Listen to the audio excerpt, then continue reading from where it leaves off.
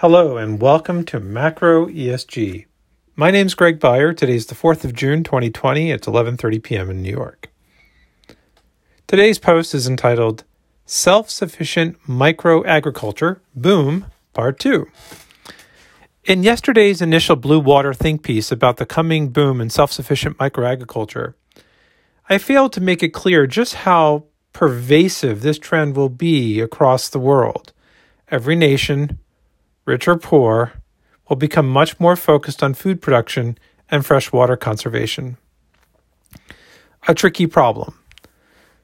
Governments tend not to advertise how tenuous their situation really is with respect to food production and food security, but each nation is perfectly aware of it. Moreover, what makes the problem from a policy conceptualization and implementation point of view so tricky is that microagriculture doesn't lend itself to central control and administration. It's like if everyone puts solar on the house and goes off the grid. There are huge expenses at maintaining the old system while switching to the new system.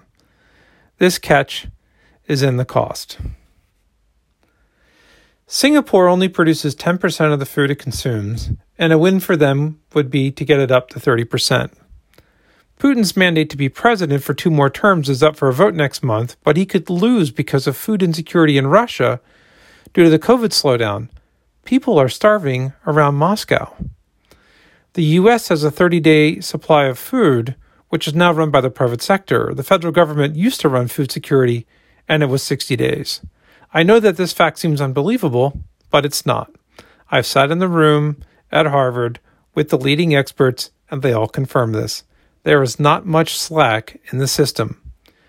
In Cambridge, Massachusetts, there are shortages of eggs. I've never seen that before, ever in the United States. Even the UK is a consistent net importer of food. Please see the chart below. Risk examples. Perhaps the highest risk non-rich country for food self-sufficiency is Mongolia. Notable medium-risk nations are Pakistan and Thailand. And surprisingly, moderate-risk food security nations are India, Bolivia, Tanzania, and China. The climate wildcard. Throw in climate change, which means all that traditional patterns of weather could prove meaningless, even harmful in crop planting, and you get a super volatile picture. In fact, recent readings in the climate crisis are what, in part, stoked my thoughts again about food security. When I ask leading agribusiness experts what the threat of climate change is to farmers in the farming business, they say with utmost confidence, no problem, the business will just move north. Perhaps for large-scale farming, but what about everyone else? And what happens if the North solution doesn't work? Small is beautiful. Most agricultural production today is large and corporate, but as I've written, I suspect that this model is over. It was largely created by the leftover explosives from World War II, which turned out to be great fertilizers, but are ultimately corrosive to the soil and water over long periods of consistent use. Vast improvements in irrigation have also been a great contributor to this trend too, but presently the world is running up against a limit in how much fresh water we can commit to agriculture. This will help drive the transition to a new farming orientation. There are a lot of interesting things happening in small-scale ag, but it hasn't bubbled up yet into the markets.